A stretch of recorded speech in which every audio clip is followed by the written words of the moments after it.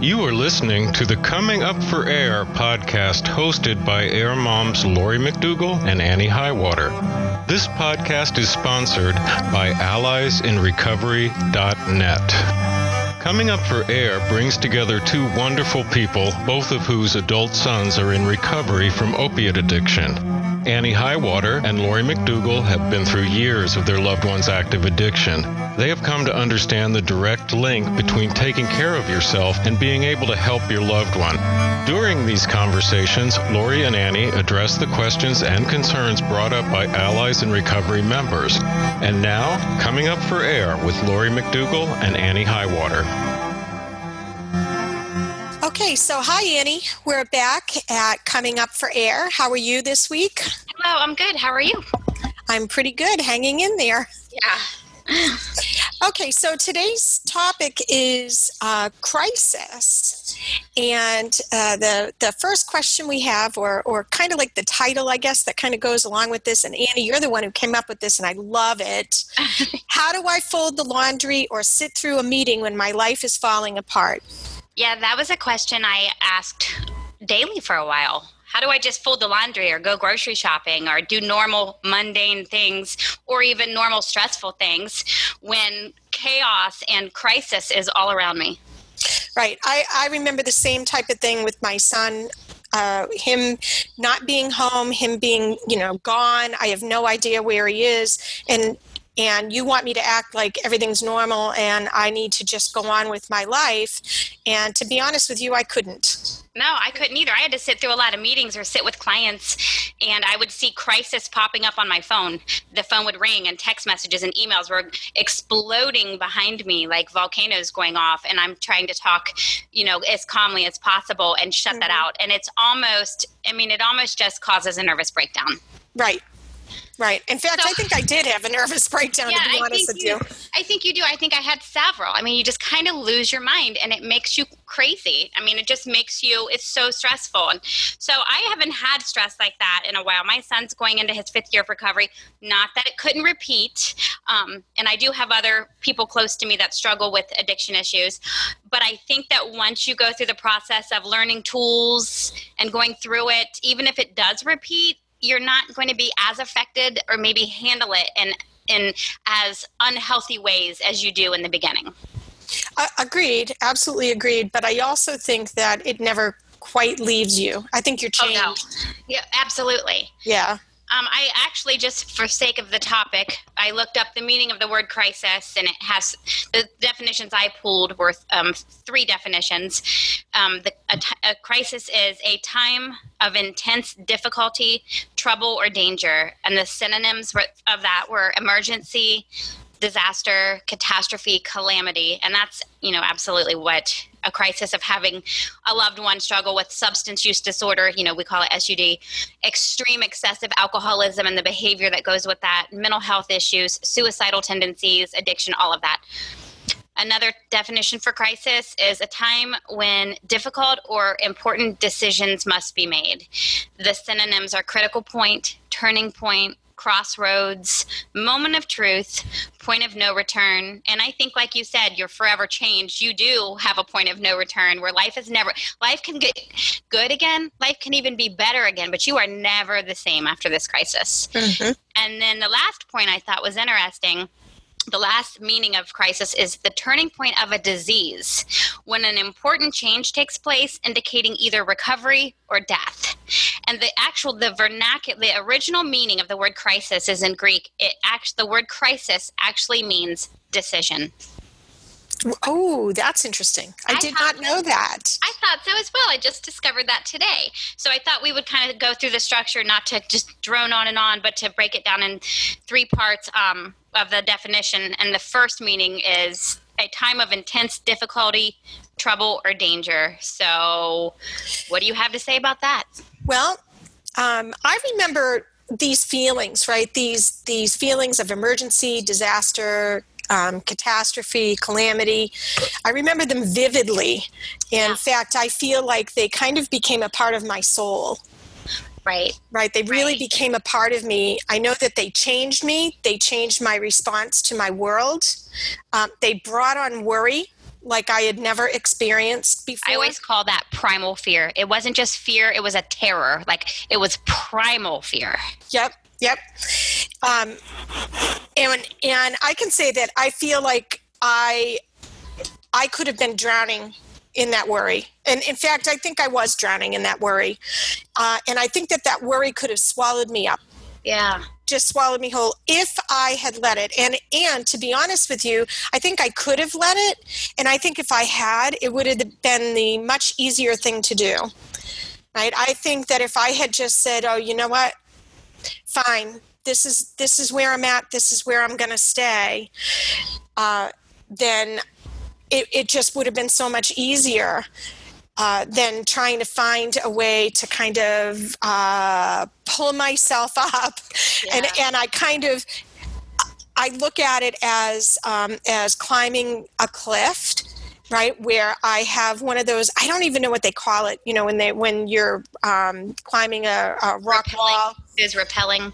Or those things that they like stick in. Oh, the hammer type thing. Yeah. Yeah, and you have to use your arms to kind of pull yourself up one step at a time. And that's really how I felt. And I felt that way for a good 6 months. I kind of let myself stay there. And I've talked about this before. I let myself stay there for 6 months and kind of let myself just wallow in that worry and that frustration.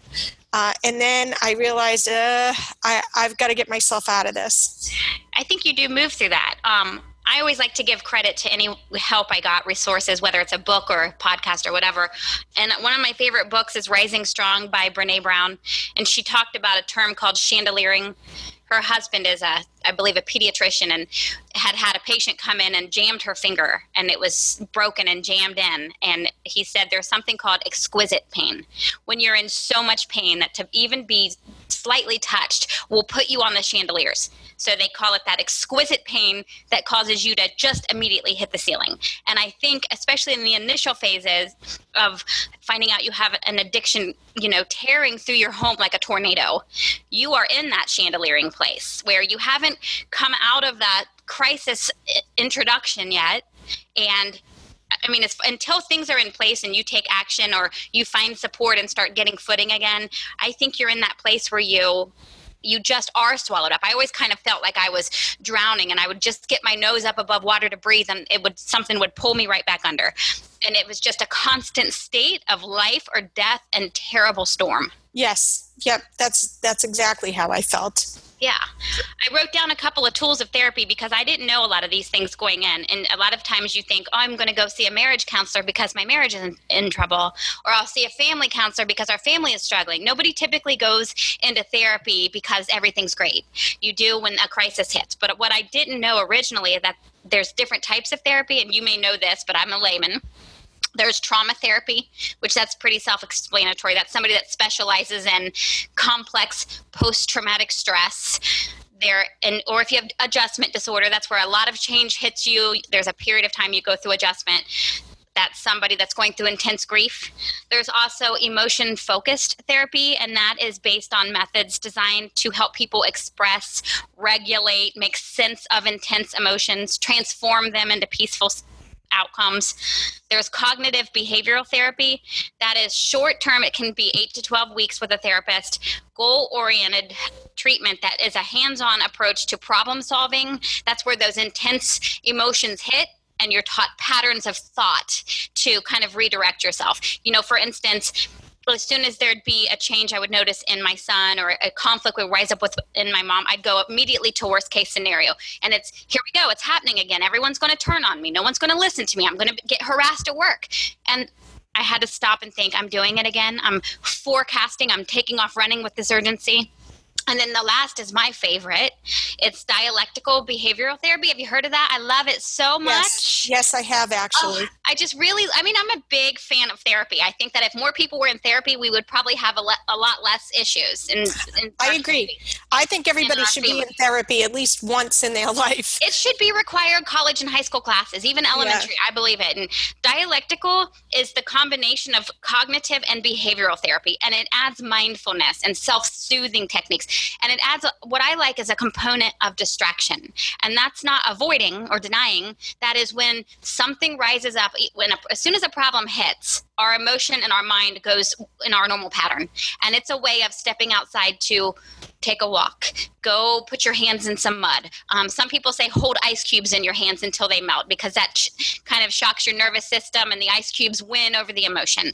Something to distract you just long enough to where you're not making your usual distressed decisions. Yeah, I actually, when crisis first hit us, I did reach out for professional help pretty early.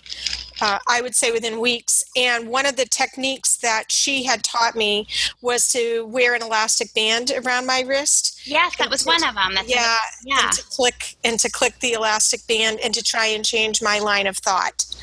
Right? And it works. It seems so simple. And as Dominica said in some of the craft training, because she talks about a lot of this as well, you don't unlearn these things once you learn them. You don't go through, like I have a workbook I actually got off of Amazon, and I just took myself through it again after I'd had it behind me for years. And it was kind of a refresher.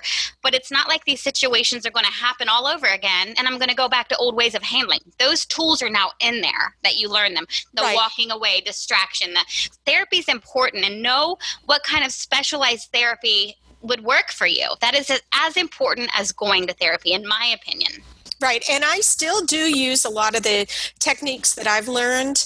I will go back to them, like if I'm in the middle of a crisis or if I feel it's starting to well up. I might get lost in it for a little bit. Yeah, you do. But I'll also go back to, okay, wait a minute, stop. Think, what have you done in the past? What were some of the things that you did in the past? And I'll try and refer back to them. I'll try and go back to, okay, I'll get up my elastic band. I also learned this other technique of calming myself down, because I've told you in the past I'm a crier, and I spent a lot of time in my youth being told I shouldn't cry. And I went to see a psychologist, and she saw me holding in my crying, and I told her that it was in my esophagus, right? And it would just overwhelm my big hot lump. Yeah, exactly. And it actually hurt. It physically hurt. And I would swallow, and I would try and hold that cry down. And finally she said, okay, I was hysterically crying, and she said, okay, I am going to teach you a trick to calm yourself down. And she said it was the vagal nerve. And she taught me this technique, and maybe people can look it up online, but she taught me it's vroom, but it's the vagal nerve. It's VEGAL, I think. I'm sure Google will direct you if you get and she taught me to use the word vroom, and it was amazing. I said it twice, and my whole body just leveled out and calmed down, and I was just amazed. I was like, this is something I will hold on to. Right. Well, is the vagal, is that something in your brain? No, that's a really good question. I'm not sure. I would have to look it up. Maybe it's something that actually runs through your esophagus. I'm not sure. You just know that it worked, and you have to find what works. In my workbook, it's called the Dialectical Behavior Therapy Skills Workbook, and it's for people that are either wanting to take themselves through it or therapists that are taking clients and patients through it. It's by Matthew McKay, Jeffrey Wood, and Jeffrey Brantley. It's really, really good, but it has lists of things like, would you watch a funny movie? Would you read a book? Would you go sew? Would you vent to a friend? Would you do breathing techniques? And you just really have to find what fits, and you'll know based on your personality and the structure of the situation, you know what pulls you down off that chandelier. Right. And those are things you don't unlearn once you start tweaking. I always look at the whole situation kind of like turning a ship. It didn't get off in the wrong direction overnight. It's a slow process to turn things around toward healthy, toward wellness. So start tweaking these things a little bit at a time, and life really does open up and get better, even in the midst of crisis. Yes, it does. It does. And then the second definition is a time when difficult or important decisions must be made. So that is, what are your thoughts on that? Once you have left the ceiling, and as for me, I don't know about you, but when I leave the chandelier, I go into kind of a binge mode of research and action, where I'm trying to find information, support, solutions, my footing, whatever is next. I'm off that ceiling and I'm going to work, and I want action now. I do. I agree with you, and I do the same thing. We've talked about this as well, that, I really have to research and get myself educated about everything, every possibility. But I took this meaning, a time when difficult or important decisions must be made, as me still hanging on to the chandelier. Right, that I haven't, that I remember there was a sense of immediacy and urgency that I had to make a decision, and I had to do it right now in this moment, or there was going to be a death, right? So I wasn't in the right state of mind. I definitely was not prepared and should not have been making decisions, right? I should have been kind of getting myself off the chandelier before I was making those decisions. I would invite our listeners to check out my book on Amazon, Unhooked, a mother's story of unhitching from the roller coaster of her son's addiction. As well, I would also invite you to join alliesinrecovery.net. And now, back to the show. Okay, so so the immediacy and the urgency behind the decision-making was really difficult, and it was a time when I probably shouldn't have been making decisions. And we've kind of talked about this in the past, but I lucked out because my son, when we were in crisis, he immediately ended up going into a rehab facility down in Florida. And you guys, I want to say, had serious crisis. I mean, we had crisis where it was more of a threat and conflict behavior. You had medical crisis with his walking in on overdoses and things. I mean, we have both been through the fear of life and death. You had actual situational life and death. Right. And there was no question. Like, he did not argue. He was going to treatment. He did not argue. He did not fight it. He knew he wasn't coming home with us. Or if he was, it was short term, and it was only transitional until he went into treatment. And so luckily we were able to do that. And really, in that particular instance, there wasn't a lot of decision making to make. And so I guess by the time he was in the treatment facility, I knew I couldn't make any good decisions. So I basically ended up deferring all of my decisions to his drug counselor at the treatment facility. And anything and everything that man told me to do is what I did. And he started off right away with, I want you to go in, I want you to find a meeting. And he was very, it doesn't Al-Anon matter. Or Nar-Anon or support something. Codependence Anonymous. Yeah. He was just get out there. And in fact, he even said to me, if you can't find those meetings, I want you to go to an AA meeting or an NA meeting. Get to a meeting, right? Get to a meeting. 12-step or some kind of recovery support. I can't stress that enough. Yep. And that was the start of it. And we were very fortunate in that we continued to have counseling over the phone with our son. So their structure and their support system for us as a family was fantastic. And I needed that. I needed someone to tell me what to do. Right. Really, I needed someone to tell me what the hell to do, because I sure as heck had no idea. So if you don't know what to do, I mean, I think once the crisis has entered your life and you know, okay, this is what we're dealing with, even if we have a span of peace, this could rise up again. Because I always kind of looked at the addiction like that movie character Predator. It would return in different form and just as vicious. And I would think we got it conquered, and it would come in another way. And you couldn't figure out what was the head or the tail. So in the times of, peace or calm, I think you have websites on hand. You have phone numbers in your cell phone to call for emergencies. There are numbers you can text the word home or help or something like that, and somebody will text you back. I know one is like 741-741, and they primarily focus with teens, but they'll help anybody. They'll send an ambulance. They'll send a police car. They'll have a counselor on the line. They'll send suicide prevention. And sometimes all you can do is shoot off a text. Email a pastor, a counselor, a court therapist. Have these things in place place so that when decisions need to be made or things are rising up like a hurricane, you can plant your feet firmly and at least make some decision to reach out for help. Right. And I can remember back, and I actually wrote a couple of things down. I remember back when I was in crisis and I was first going to meetings and I was first trying to make sense of all of this. I needed two things. I needed someone to tell me that there was hope. Yes. And when I say hope, I don't mean wishy-washy hope. I don't mean go home and pray and there's hope and, there's always a chance. You need specific hope. Right. I needed very specific hope. I needed it to be realistic.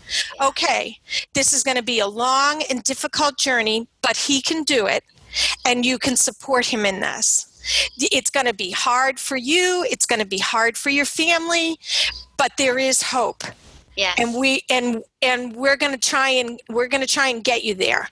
And I find that when I'm working with families now, when I'm at meetings and I see families just introduced to this kind of crisis, those are the words that I try and give them. I try and give them, okay, there is hope. There is hope, and you can't give up. And we're going to be here to support you. And it is realistic. It's hard. It's not easy, but there is hope. Then there was a second thing that I needed. And I see this happen, and I'm sure you see this happen in a lot of meetings, where I needed someone to tell me what to do. First I needed someone to tell me that I could do something.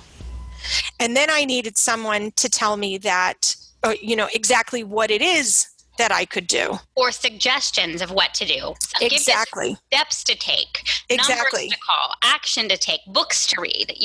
Exactly. And that's flailing. Right, exactly. I was flailing and no one was telling me anything. No one would say to me, you could do this. And when I'm working with families that are in the beginning stages of everything, I try and do that. I try and say to them, the good news is that there's hope for recovery, that things will get better. And the good news is that you do have some things that you can go out and do. So when you leave this meeting tonight or when you go home, you can start looking up your local shelters in the area. You can start putting together some crisis hotline numbers for your loved one. You can go to the local CVS or your local pharmacy, and you can get some Narcan. You can figure out what to tell them you'll do with their dog or their cat or their children, or things like that. Very specific. All sorts of stuff. Because in the meantime, you're pacing the floor anyway, so might as well prepare and get informed. Right. Or what about, one of the biggest things that I think I really wish that someone had said to me was, you need to come up with a family plan. Not just you by yourself. You need to come up with a family plan. So everybody that's a part of this needs to be on the same page, or at least to as close to the same page as you can possibly get them. And I wish that someone had said those things to me, and because it would have focused me a lot sooner, and it would have given me some sense of hope and some sense of, I have some importance in this and I might be able to make a difference. Right, I agree. You know what, I want to add to that, because I needed hope and I needed specific actions to take, but I also needed some bottom lines. And I was just thinking about that when you were talking. Bottom line, this is what it is. This is how it could end up. This is the direction to take. This is what's necessary. And I was finishing CRAFT training today with Dominique, who is the founder of Allies in Recovery. She trains on that. And CRAFT is the community. It's getting the family and the entourage around addiction, the person who's addicted, healthier to modify behavior. She was talking about how people will analyze the psychology of the behavior. And I had just had somebody, Greg that runs the SOBA treatment facility was telling me he will spend hours on the phone with a mom or parents or wife who is analyzing this behavior, and you almost can't contain yourself. You want to unload to somebody, well, this is who I know my son to be. This is how my wife normally behaves. This is everything I'm seeing. This is what I'm hoping they'll get back to or become. And I needed somebody to bottom line, let's just we know that addictions entered the picture. There's not a whole lot of psychology that you need to analyze. This is the new behavior. This is what's presented again. It's bottom line. What's the solution? Because I would get stuck running with that analogy and wanting to talk about it and obsess, figure it out, come up with ways to intercept the behavior. And a lot of times it might be a mental health issue that was there before. It might be mental health that's caused by substance use. It doesn't matter. You're in the midst of this. I needed someone to bottom line me and stop me from running that mental race. Right. And I realized that we were dealing with mental illness long before the addiction or SUD, substance use disorder. But I knew, oh boy, he's got to get his substance use under control before we can even attack this other stuff. Oh, yes. Right? How do you work on mental illness? I mean, their brains are not functioning properly. And you don't even know if it's mental illness that's on its own or how bad it is until you get the substance use dealt with. That's true. Deal with that first. It's kind of the lesser of two crises, or the bigger of two crises, I should say, to deal with that first. Absolutely. That's vital to know that. I agree. So anything more on the difficult when you're still hanging with one arm from the chandelier? No, I guess not. That's good information. And then the third definition is the meaning of crisis is the turning point of a disease, which I look at addiction as a disease, the disease model or disorder, when an important change takes place, indicating either recovery or death. And one thing I wanted to note is that when a crisis hits, is this crisis real or perceived? Could this current difficulty be a good thing or kind of a change in direction where we're finally going to head toward recovery, if that makes sense? Is this a turning point, or is this another situation I need to panic with and look at fatalistically and defeated and, oh my goodness, everything's terrible? And also, the other thing about it is with worrying and trying to analyze and pacing the floor and staying up all night, does that change anything? Does that help the situation? It doesn't. And so putting it off, that worrying might be beneficial, because maybe your mind will be in a better spot that you can make a decision. Then you can really analyze the situation. Is this a life or death situation, or is this something I can really attack in the morning? Right. And is this going to lead us to recovery? A lot of people will say the worst case scenario is they can't imagine a son or daughter ending up in jail. But a lot of times that's what catapulted them toward treatment, or that they have to go face somebody they own a debt to, or that they spend a night or two. My son spent a couple of nights not long in a dugout that he played baseball from. And that felt like the worst possible scenario, next to death or prison. And that is what sent him into recovery, was having to live like that. So could this be a turning point? Right. Hands off the situation. I've done everything I can. It's up to him to take the reins, and let's see how this plays out now, because this could very well be the turning point. Right. Kind of like let natural consequences happen. To be honest with you, staying in the dugout, at least he's staying in the dugout, right? He's not on the streets. It's not so bad. And maybe it's an incredibly uncomfortable position, and maybe it's just an opportunity for him to learn. Yeah, and now he mentions that when he talks about his story, is that I had to get to that point where I sat and I could almost hear the crowd from when I'd hit home runs, and I'm sitting in this dugout with nothing. And I thought, look at what has happened. That was the most eye-opening moment for him. So that turning point ended up being what led to recovery. Before we go on, I'd like to remind our listeners to join AlliesInRecovery.net.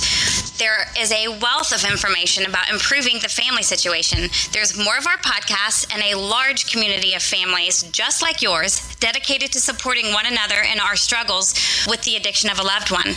That's AlliesInRecovery.net. And now back to the show. And then the Greek definition, again, I wanted to highlight on this really quick. and I think you'll relate, and some of this I learned from Craft, is that crisis actually means decision. So again, bringing it back to our wellness and what we can do. As for me, in the midst of that, I had a Post-it note everywhere. I had it on my desk at work. I had it in my car that a court therapist, my friend, had told me to write down. And when those moments hit and I would start surging at 80% or above and just going crazy, she would say, don't make a decision right then. Ask these questions. What am I feeling? What can I do? What am I going to do? And even asking those questions, I didn't have to answer them right away. That pulled me out of the storm of it. And then I just started to, pay attention to my instincts and intuition, because that stuff will kind of lead you if you calm yourself down enough to just not run with it.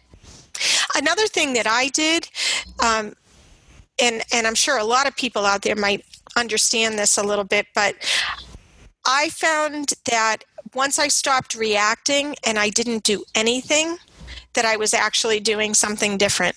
And that maybe by doing nothing at all, I was causing change. And then maybe do nothing until you know what something to do. Right. I've also found that I can feel incredibly frustrated because I don't know the solution, or I don't have the answer. I can't make that decision right away, and I'll feel very, very frustrated. But I find that if I wait, it's weird. It's just a weird sensation that comes over me. The answer will just come to me.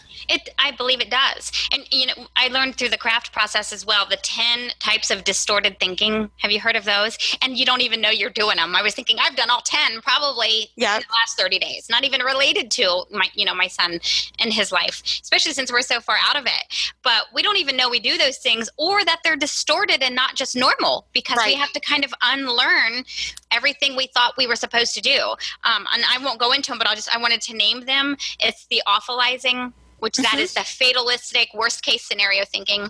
Tunnel vision, that's where you can't think about anything else, you're obsessing. The black and white, all or nothing thinking.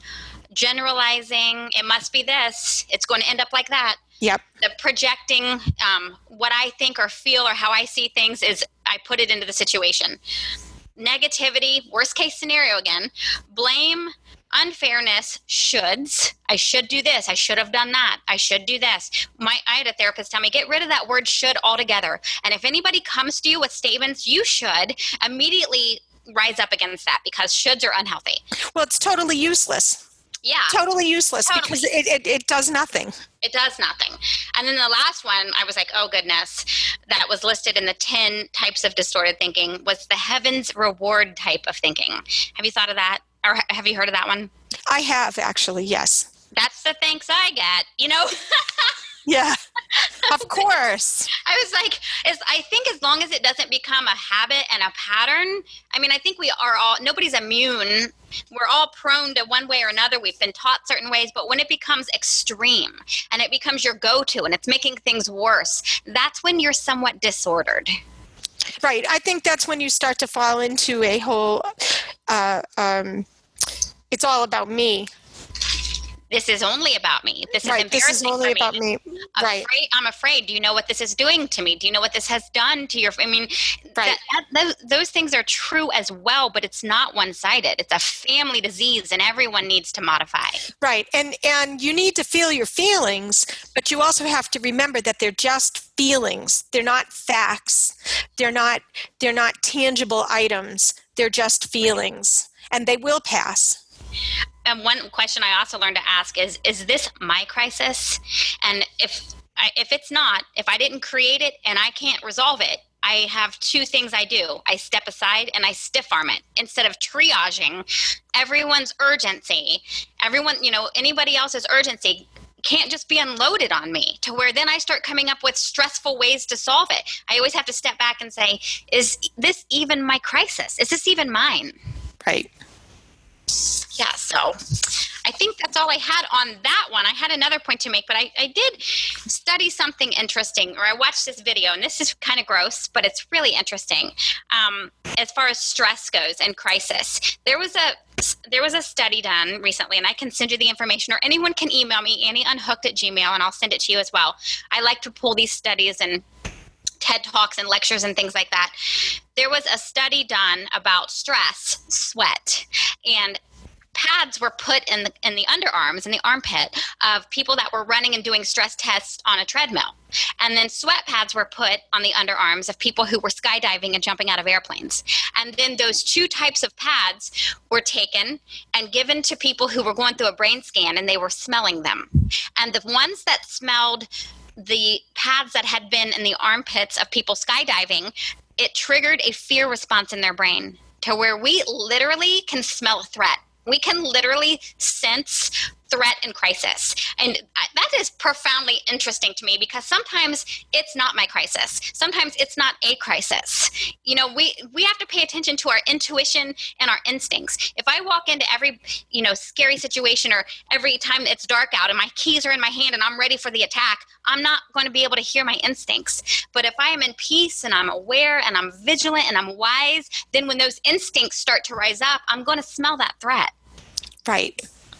I'm going to be able to discern, is this a crisis? Is this my crisis? What can I do? Very good. Very good. I don't know if you saw this.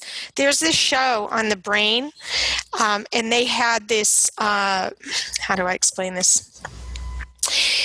We have these mirror neurons. So when we watch a movie that's scary, if we were to look at our own faces in a mirror while we're watching the movie, our faces become afraid, just like the people, the actors in the movie. Or if I watch you tell a joke and you start laughing, then my face will mirror your face. Wow. And I will start laughing. And they did this experiment where they put Botox. They took people that they injected with Botox who now can't, their muscles in their face are now paralyzed. Yeah. And they ran this experiment, and they found that those people that now have Botox cannot identify the facial expressions and the emotion attached to the facial expressions of other people. And they believe that it's because they can't move their face and indicate to their brain what's going on. So like if someone else is laughing and they can't laugh because they've got this Botox that's paralyzed them, their brain actually doesn't understand that the other person is laughing. Wow. I find that interesting. I find it very interesting. That goes along with projecting. Right. That's really interesting. Isn't it? Yeah. We're all connected. Yes, we just are. are. We are. My last question, and I know you feel like I do, is, okay, so let's say our relationships in crisis. My relationship with my son, with my daughter, with my loved one, and they're out of the house and it's in crisis. So in the midst of that crisis, do I cut them off completely and have no contact and say, well, you'll hear from me, or I'll answer your call or text the day you tell me you're ready to go into treatment? Because a lot of people say, well, just attach until, cut them off until. In that time of, I always call that a painful time, the until time. Do I cut them off? Okay, so for me, I can't. And I'm not judging anybody else. There may be situations, I don't know, there may be a situation in my life where I might end up cutting him off or something like that. But for me, it was incredibly important that I keep the contact and the communication open, which is what brought me to Allies in Recovery to begin with. That was my line of thinking. I had to have some kind of contact. I had to have some kind of communication. And I kind of saw it as these different paths that I was guiding my loved one through. And the bad paths were getting cut off with each thing that I did. And only the path to recovery was opening up for him. Yeah. And what I mean by that is he would come to me for money and my answer would be no. So I'm cutting off a path to using. And the path is now narrowing in to only recovery. Or he might He might come to me and lie to me, and I don't accept his lie, and I set up my boundaries to keep myself safe. I'm cutting off that bad path. That's a bad path. We're not going there. The only path you're going to take with me is down this good path to recovery.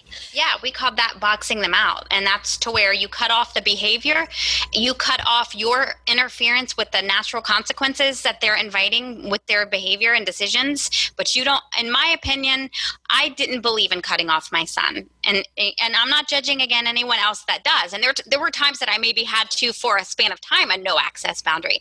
But I couldn't do that completely and say, until you're ready to make a change. I just couldn't do that. It wasn't realistic. I'm completely different when it comes to my mom, because I'm sometimes not safe with her. She hurts me too much or does, unhealthy things. And it's different for everyone. You have to do with what you feel safe and at peace with, and what's, what you feel is wise. Get counsel, go with your gut, whatever. It's your decision. But when it came to my son, I would think, if he's out there and I don't know where he's staying or whatever, I can't let a day go by that he doesn't know you matter. I love you. We are rooting for you. Because what if 4 weeks go by and I had said, don't call me, don't text me, and I'm not going to respond until, and in that time he's still using and spiraling and has no one and feels isolated and ostracized, and then something happens. At least if I kept that bridge to communication open, you're loved, you matter, we want to see this get better, fight for your life, I'm here for you, I'll make treatment possible.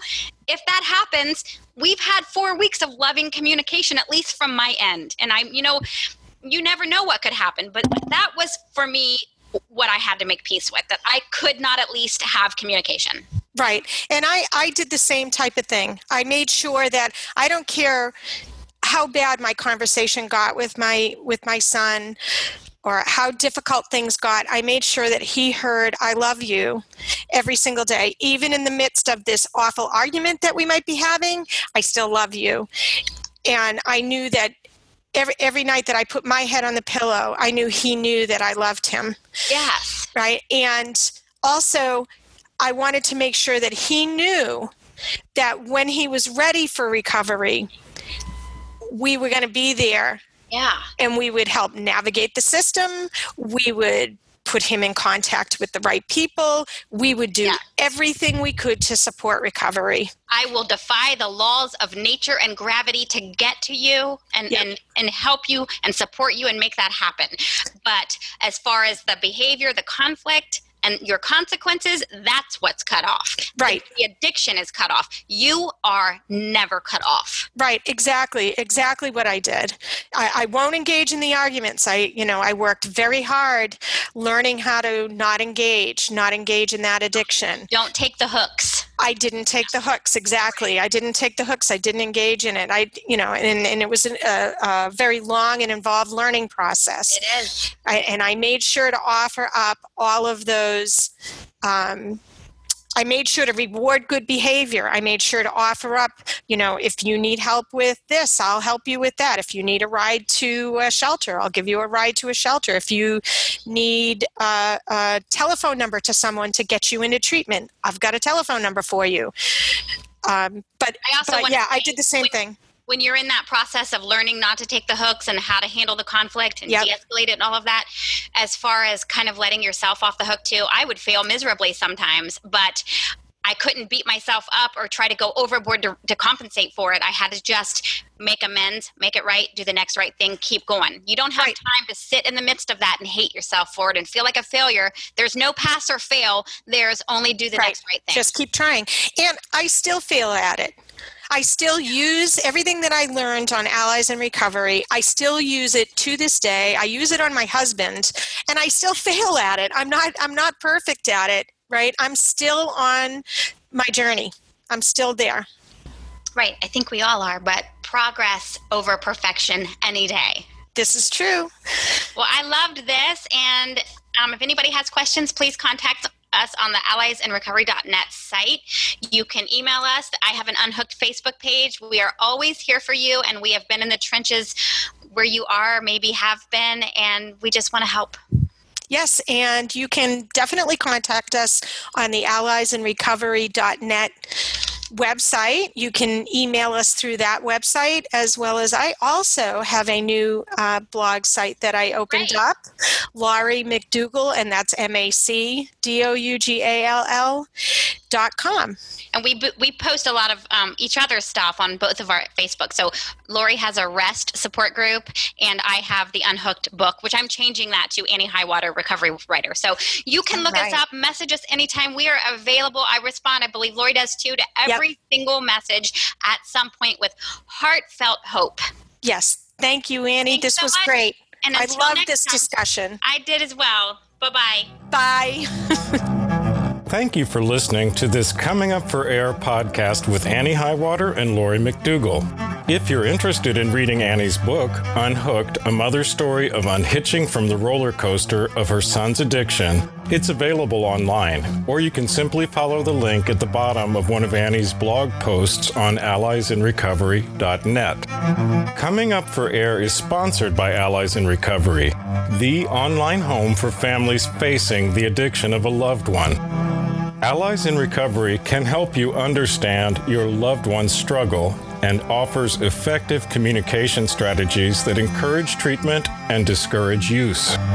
In addition to interactive e-learning, Allies in Recovery offers expert advice, podcasts, tools for evaluating treatment options, recent news items, and access to a large community of families coping with issues similar to yours.